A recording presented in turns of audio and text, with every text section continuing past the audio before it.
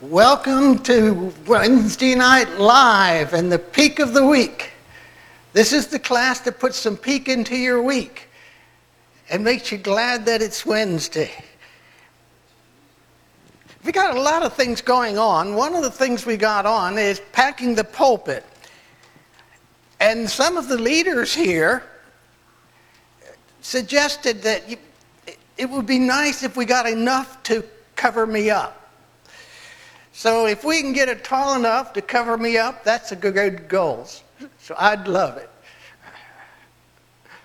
This week, Sunday morning, we're going to be talking about Romans and the theme of Romans.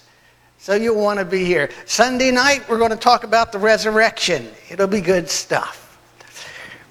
This is the class where we learn from each other. So we ask you to ask questions, make comments. If you don't understand something I said, ask me to clarify. If somebody asked you out in the crowd and you didn't get what they said, then just ask them to clarify, because we're all in this together just learning. Let's begin with prayer. Father, thank you for the people who have come. And I asked you to help us to be drawn closer to you and to become the people you want us to be. I ask that you help me get out of the way tonight so that the students can see you. I pray in Jesus' name. Amen. Okay, I'm looking for have you ever faced a problem or situation that seemed impossible to solve or insurmountable?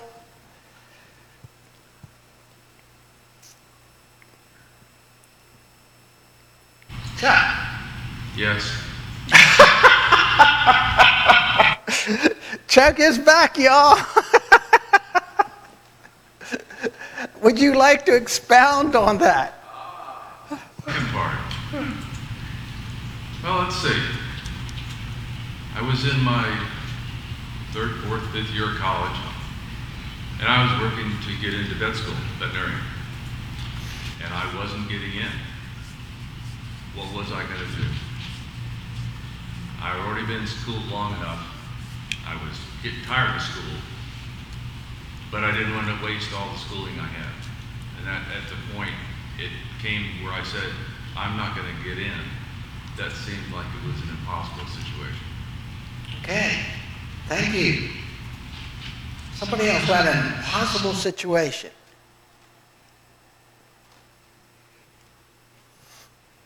I really relate to what you said, Chuck. I was at Lipscomb so long that I had teachers looking at me and saying, "Are you still here?" So yeah, sometimes you're in school for a long time. We're going to have at least one more. Sue. Well, Chuck, going back that far, got me thinking. When I got ready to do my student teaching, they assigned me to a school on the north side of Nashville. And Lipscomb, of course, is on the south side. And I did not have a car. There was no one from Lipscomb that was student teaching there. And so, I didn't have a way to get there. But that still was where I had to go. Uh-huh. And then I found out that they were on half days, and so I had to be there by 7 in the morning. That is a problem. That was a problem. Yeah. You want to tell them how you solved it? Yeah, I can tell you. I walked like a half mile and caught the city bus at 4 o'clock in the morning. I went downtown and transferred. The ladies on the bus would wake me up when we got downtown, so I would get off and get on the next bus. And that's the way I got to school. And I walked out of my dormitory every morning without my dorm mother ever knowing that I did it. Yeah, I don't think they wouldn't let that go. This comes at a time in Israel's history when things aren't going well. Saul had attacked the Amalekites, and he was told to destroy them, utterly destroy them. But he didn't. So God tells Samuel, he's out, and we're going to find our own king. And so he sends him away. And the Lord said to go to the house of Jesse. And Samuel replied, when he gets there, I've come in peace. I've come to sacrifice to the Lord. Consecrate yourselves and come to the sacrifice with me.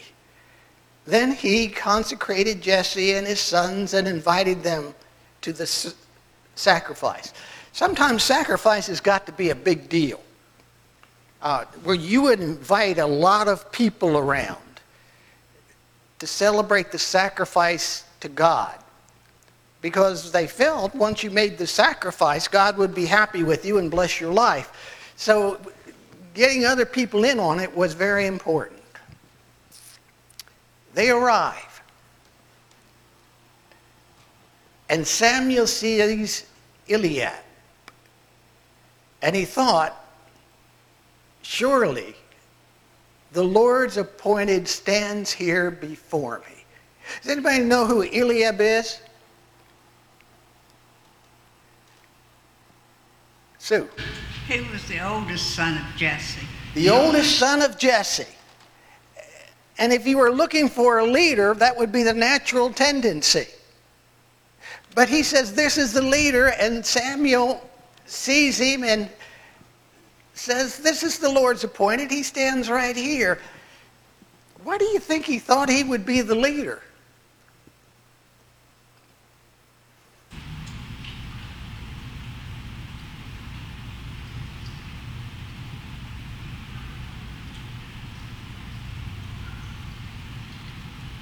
Samuel saw him as the oldest, and that was naturally the one that was always chosen. They were extra special. But he, there may be other things about him that stood out to Samuel. Okay, he's the firstborn. Firstborn is considered the leader of the family, so he's the firstborn.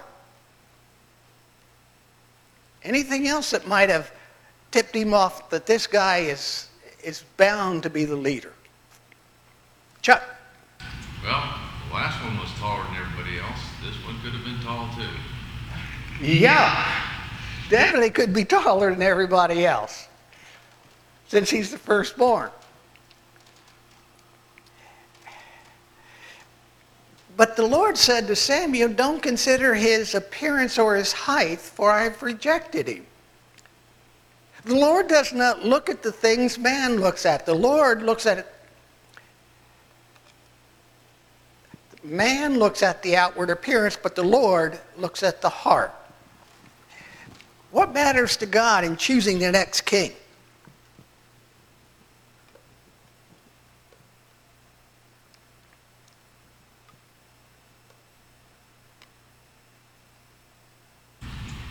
It says the Lord looks at the heart. What the man is on the inside, not the way he looks, whether he's handsome or tall or strong or successful. None of those things were important to God. It was what was on the inside, how his heart was. Chuck. And that would have left Samuel at a disadvantage because God can look at what's inside. Man can't. Yeah, when it came to what looked like a natural leader on the outside, they already had a king that looked like that. Saul stood head and shoulders above everybody else in all of Israel. He just looked like a king. But he wasn't a very good one. The Hebrew actually says, the man looks at his face, but the Lord looks at the bowels. Now that takes a little explaining. They thought all feelings, all goals, all desires came from the middle of the stomach. We use something like that when we said, in my gut I got this feeling. They believed that. They believed if you got it right here in the gut, that feeling was you. And if he's got a good heart, they didn't talk about this, they were talking about this. Only it wouldn't look good on cards at Valentine's Day, so they put hearts on it.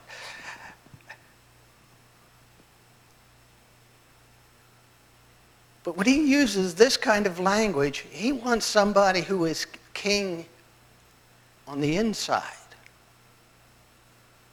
not so much on the outside.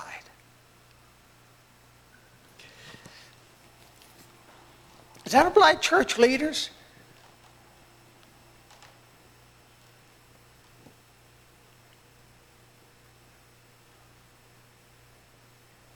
Chuck?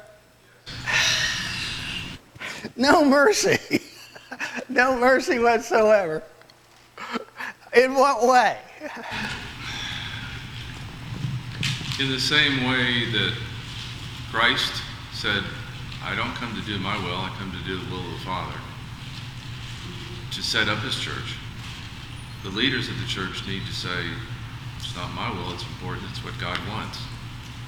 And we need to do what's best for the people here to draw them closer to God. Very good. Thank you. Now we've got to do this side. Hi, Bertha. I think God is always looking for people with servant hearts, whether they're leaders or not, but truly leaders need to have a servant heart. Okay. How would you tell? Attitudes. Attitudes? What they do, where their priorities are. Very good. So he asked Jesse, are these all the sons you have? And Jesse says, well, there's still a young one. He's tending sheep. And Samuel says, nobody sits down until he gets in here.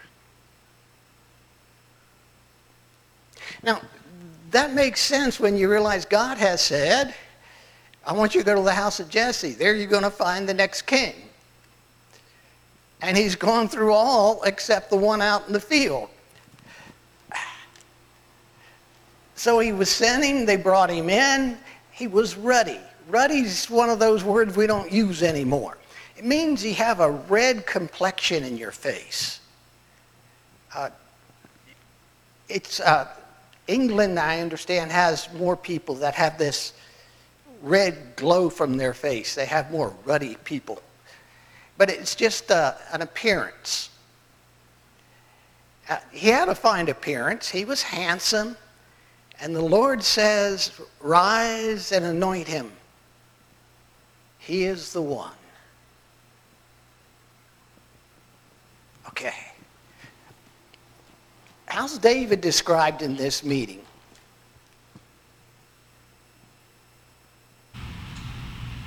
Handsome.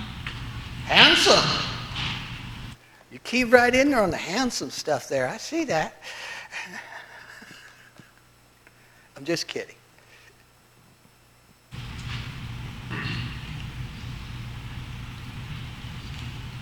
But he obviously was young, so he wasn't near probably as mature as the older brothers. But it appears that he was, like she said, handsome, good-looking. So, but that's not what you would see naturally as somebody that's going to take people to war. Doesn't exactly look like that, a leader type. Good.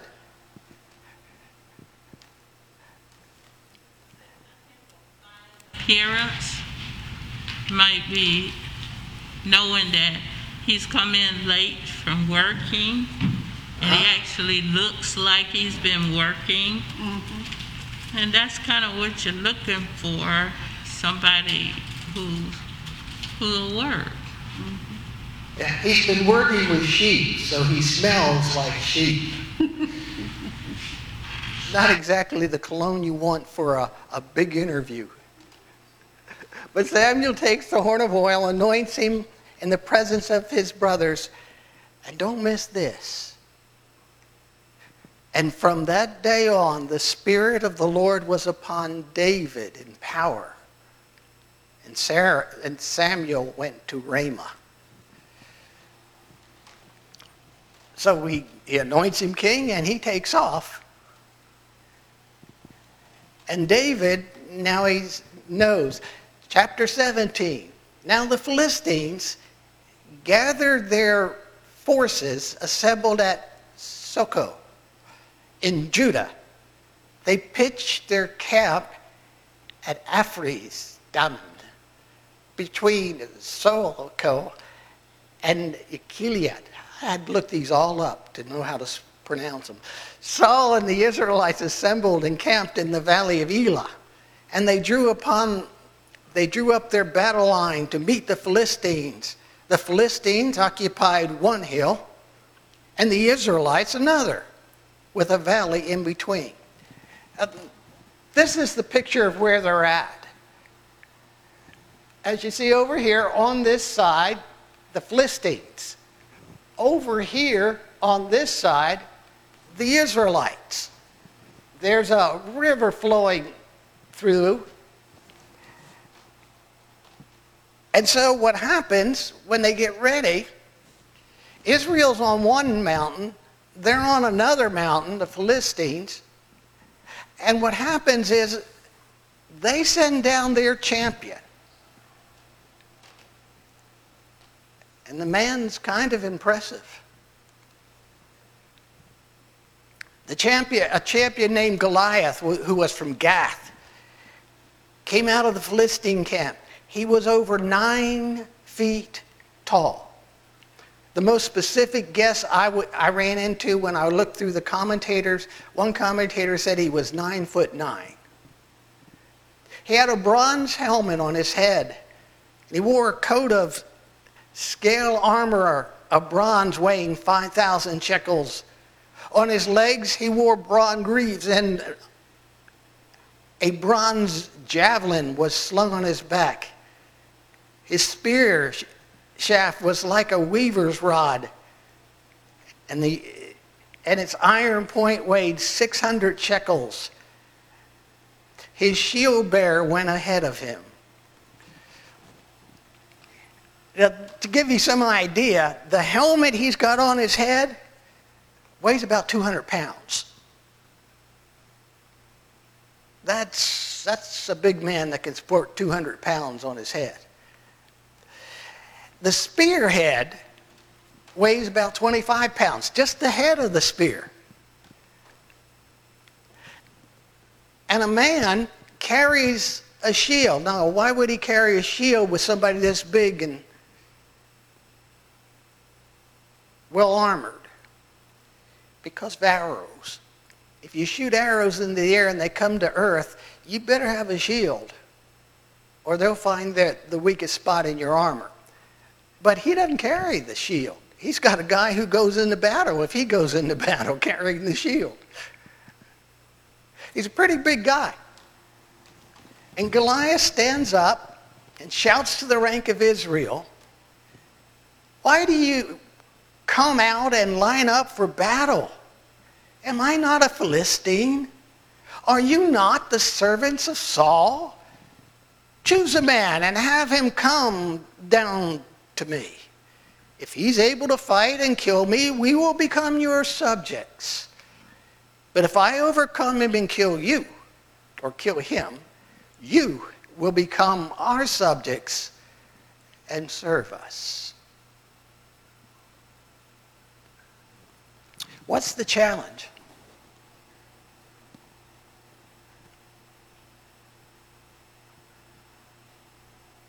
Chad. Take down our warrior? Take down the warrior. If you can take Yeah. down our warrior, if you could beat our guy. Yeah, send somebody, anybody. Now, who would be the natural choice if you're an Israelite? Samuel. No, Samuel? Saul. Head and shoulders above everybody else. He's led military campaigns. He knows how to battle. You don't send the king. You don't send the king. Well, in that day, Saul led many battles. Personally, he led the battle against the Amalekites. So it was different than today. Yeah, if you remember, Saul got in trouble. Instead of utterly destroying the Amalekites, he brought back souvenirs so people would praise how good he was. For 40 days, the Philistine came forward every morning and evening and took this stand. Now that could get old.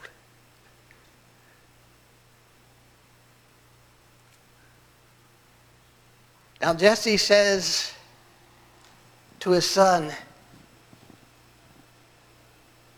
take this ephod and roasted grain and 10 loaves of bread to your brothers and hurry to their camp. Take along these 10 cheeses to the commander of their unit and see how your brothers are and bring back some assurance from them. They are with Saul and all the men of Israel in the valley of Elah, fighting against the Philistines. Now, they probably sent David because he was pretty old by this time. So he can't make the trip, so he's going to send David. But it is his notion that they're fighting this battle day in and day out. And all that is happening day after day, night after night, is Goliath comes down and says, somebody out to fight me. And they run and hide. And then the next day they repeat. So they're not doing anything. Sue? Normal father. After 40 days, he was beginning to become worried about his sons that were gone. So he sends David to check on things. Very good.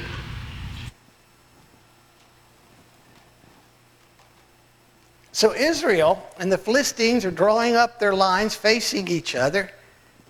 David left his things with the keeper of supply, ran to the battle lines, and greeted his brother. And as he was talking with them, Goliath, the Philistine champion from Gath, stepped out from his lines and shouted the usual defiance. And David heard it. And when the Israelites saw the man, they all ran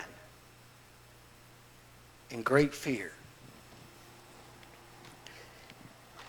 Why do you think the Israelite army is paralyzed?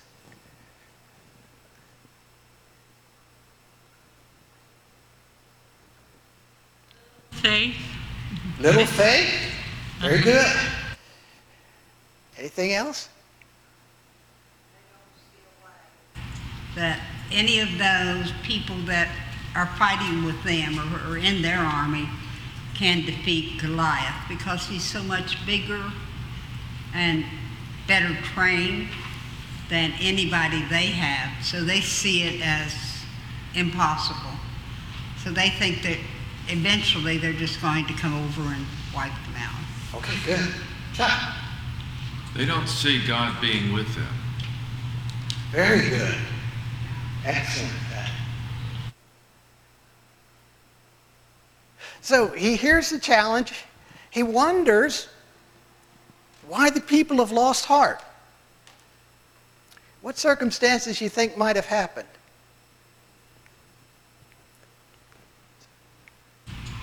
39 days, nobody comes forward. It ain't going to be any different on day number 40. Right. So for 39 days, everybody's been running. It's got to be a habit, sort of. Very good. Aware of what King Saul had done. disobedience to God. Okay, good. Shat. What wore him down the most is the same and single man for 39 days kept coming forward. And they couldn't eliminate him, so how are they going to feel that they can eliminate anything? So I think that was a very good mind game to play with the opponent, to keep sending the one man over and over and over. And they couldn't even defeat, the army couldn't even defeat or get a hold of one man and take care of him. Yeah, I'm 5'8", or I was 5'8". Some people say you shrink as you get older. It would like put me on the basketball court with Shaq. He's 7 foot something. And somebody 5'8" is not going to get very much going. Online, Heidi says it's because they're not looking to God, so Goliath seems bigger. I'm going to say it's kind of like advertising. She says it constant repetitive makes you believe it. It gets in your head. Mm-hmm. If you hear that Tide's the best laundry soap each and every day, that's what you start buying. So the same thing. Goliath comes out, nobody else goes out, they never look for God. You start believing that Goliath's a champion, because it just ain't going to change. Okay, very good. Thank you, Heidi. The Israelites have been saying, do you see this man coming out? He comes out to defy Israel. The king will give great wealth to the man who kills him. He will also give him his daughter in marriage and will exempt his father's family from paying taxes. So what's the reward?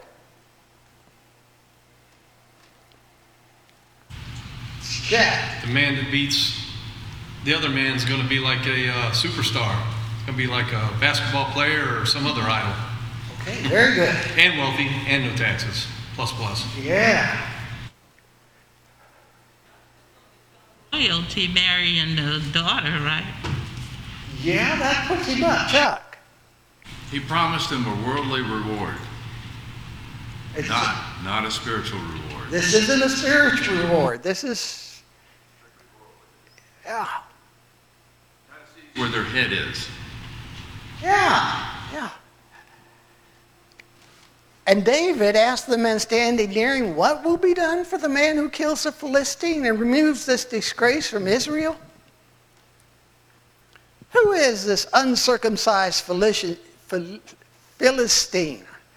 that he should defy the armies of the living God? They are repeated to him, and what he's been saying and told him, this is what will be done for the man who kills him. This is part of it that I don't think we get a lot of times. This is the contemporary English version. David asked some soldiers standing nearby, what will a man get for killing this Philistine and stopping him from insulting our people? Who does this worthless Philistine think he is? He's not making fun of the army of the living God. And the soldiers told David what he would give him if he killed Goliath. In David's view, why shouldn't he be intimidated by Goliath?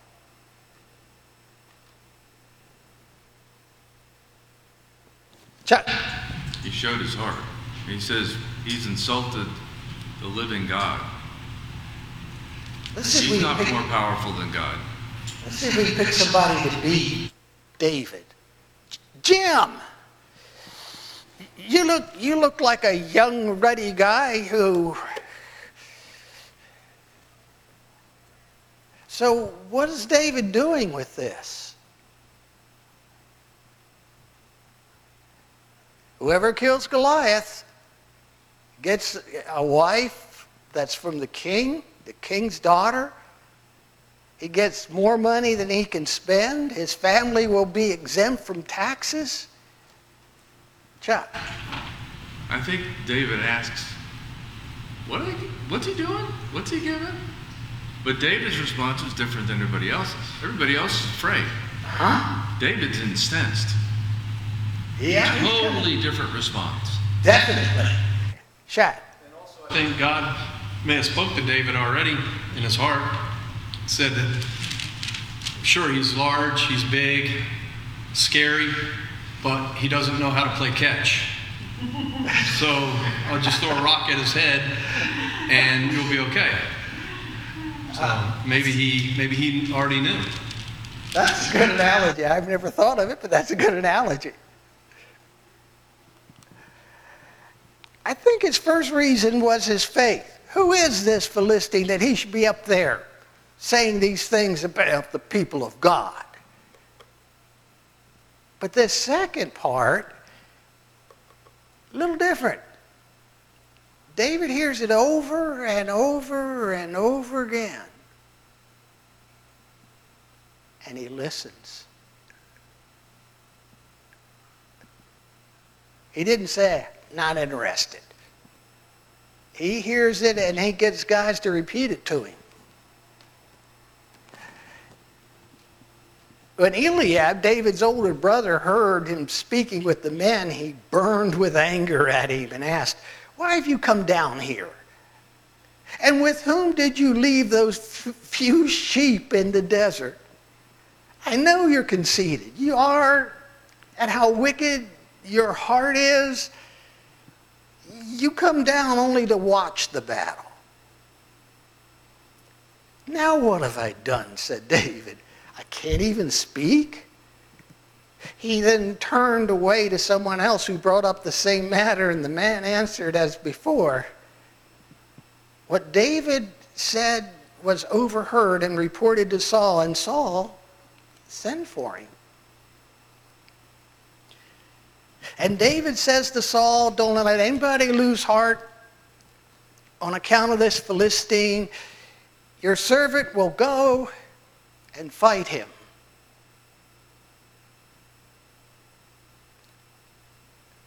I wonder how Saul feels. Let's see. Chuck, I think you're our biggest guy in the class tonight. And Jim's our ruddy little boy.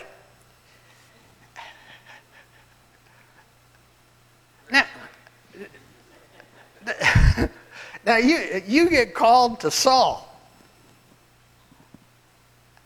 And you say, hey, I'll kill this 9'9" guy. Just get out of my way. Basically. How do you feel?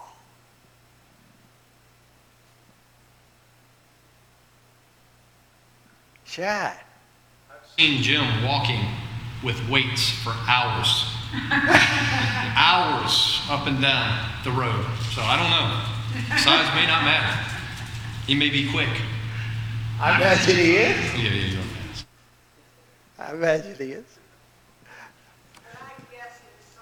Saul was just laughing.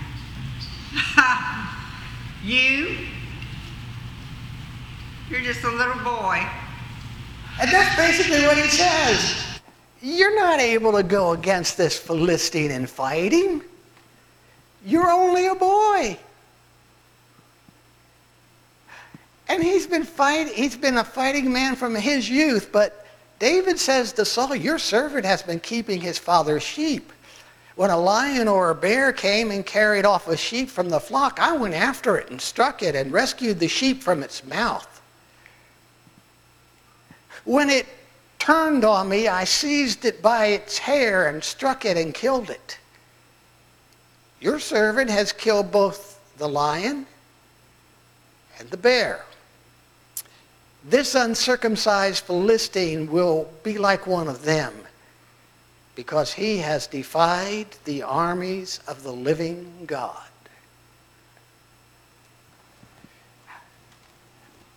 So, going into why David's ready to become and knows he's going to become victorious, the first one was faith. The second is his past experiences. There's no way David should be killing bears and lions with his bare hands. If he can't scare them off, he shouldn't be trying to kill them, because they can handle themselves. But David's heard it. He's got past experiences that underline a confidence. Chuck? Aware of what exactly was, what the anointing was for. But it said, after Samuel got through anointing him, the Spirit of God entered David. I don't think he understood it. He saw that he was able to do things because of where he had run. He'd been put in situations. You know, and David was certainly one who was going to run into a situation and try and take care of it, particularly if he thought he was protecting someone or something. But I don't know whether he knew that the power was God's power being yielded through him. Oh, that's excellent. I hadn't thought about that. That's excellent.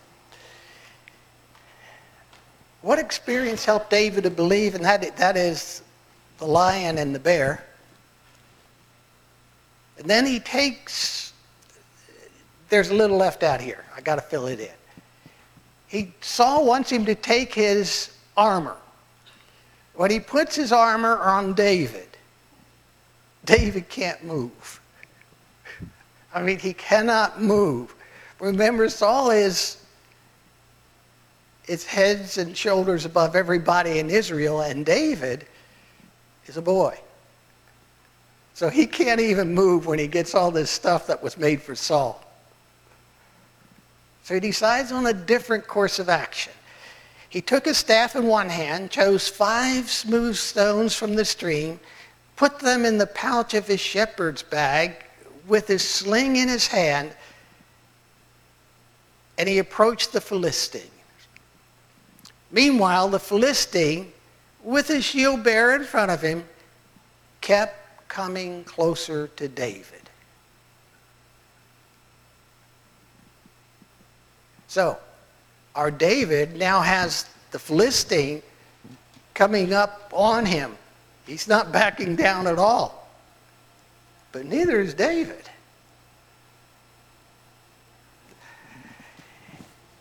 He looked David over. He saw that he was only a boy, ruddy and handsome, and he despised him. He said to David, "Am I a dog that you come at me with sticks?" And the Philistine cursed David by his gods. "Come here," he said, "and I will give your flesh to the birds of the air and the beasts of the field." He's kind of sure about himself, too.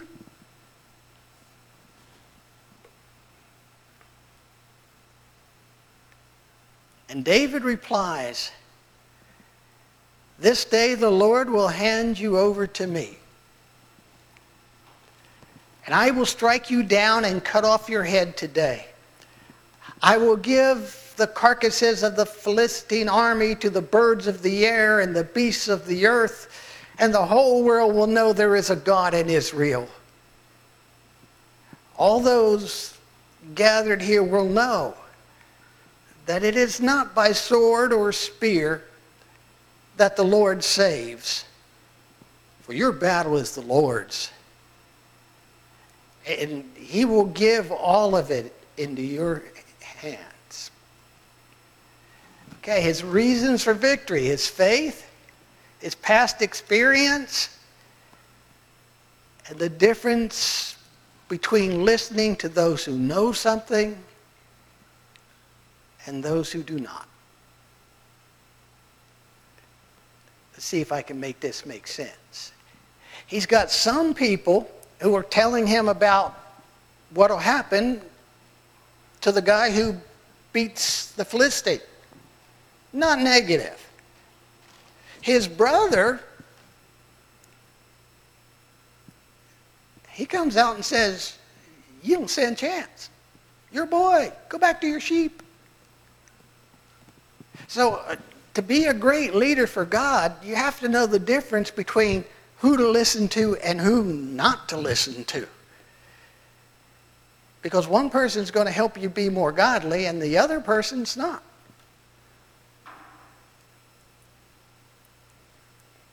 There are always Eliabs who go around and say, you can't do that. Or even worse are the people who go around and say, I had something just like that happen. And they, without listening to the person, don't know whether it was just like they have it happen. So you got to know the difference between who you listen to and who you don't. As the Philistine moved closer to attack him, David ran quickly toward the battle line to meet him. Reaching into his bag and taking out a stone, he slung it and struck the Philistine in the forehead. The stone sank into his forehead and he fell face down on the ground. David's only weapon, a slingshot. So, David triumphed over the Philistines with a sling and a stone. Without a sword in his hand, he struck down the Philistine and killed him. And David ran over to him. He took hold of the Philistine's sword and drew it from the scabbard. The scabbard is the thing that holds it to his belt. It's sort of a sword holding place. And after he killed him, he cut off his head with the sword. When the Philistines saw that their hero was dead, they turned and ran.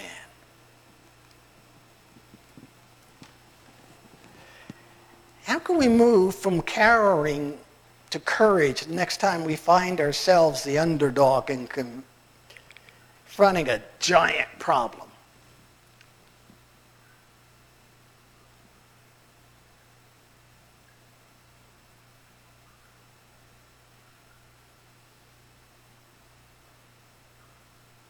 Okay, let's look at David. Oh, Susan. You do like David did. You look at your past experiences, how God's worked in your life, and know He's there, and you move forward. Okay, thank you. Very good. Been anointed? Hadn't David already been anointed? Yeah, he's been anointed. Giving him courage, because everybody don't get that. Yeah, that would be one way. I call that reliance on God.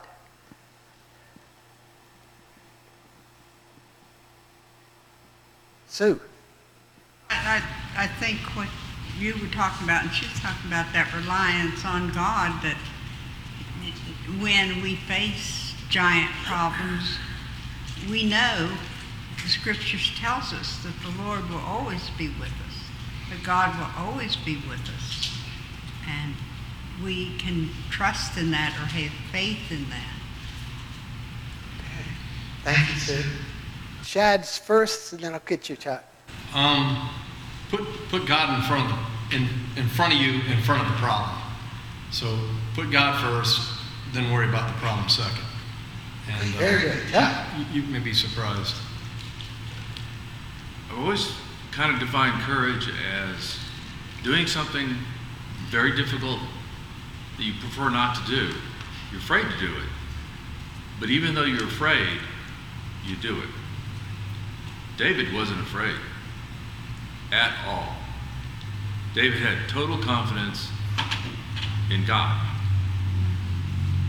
So, not sure that I would call what he did courageous, because what he did, he did not even look at any other outcome except for Goliath is going down.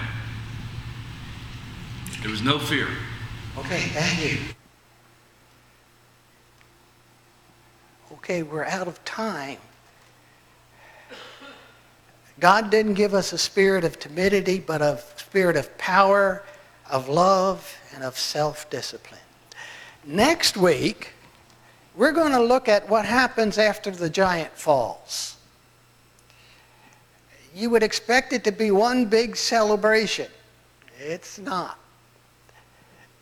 This Sunday, I will be here, and we're going to be talking about Romans 1, beginning in verse 8, going through 17. It is the theme of the book, so you won't want to miss this Sunday. Thank you all for coming tonight. You make the class. Y'all make the class. So thank you so much. And if you're online and you're in the area, drop in. We'd love to meet you.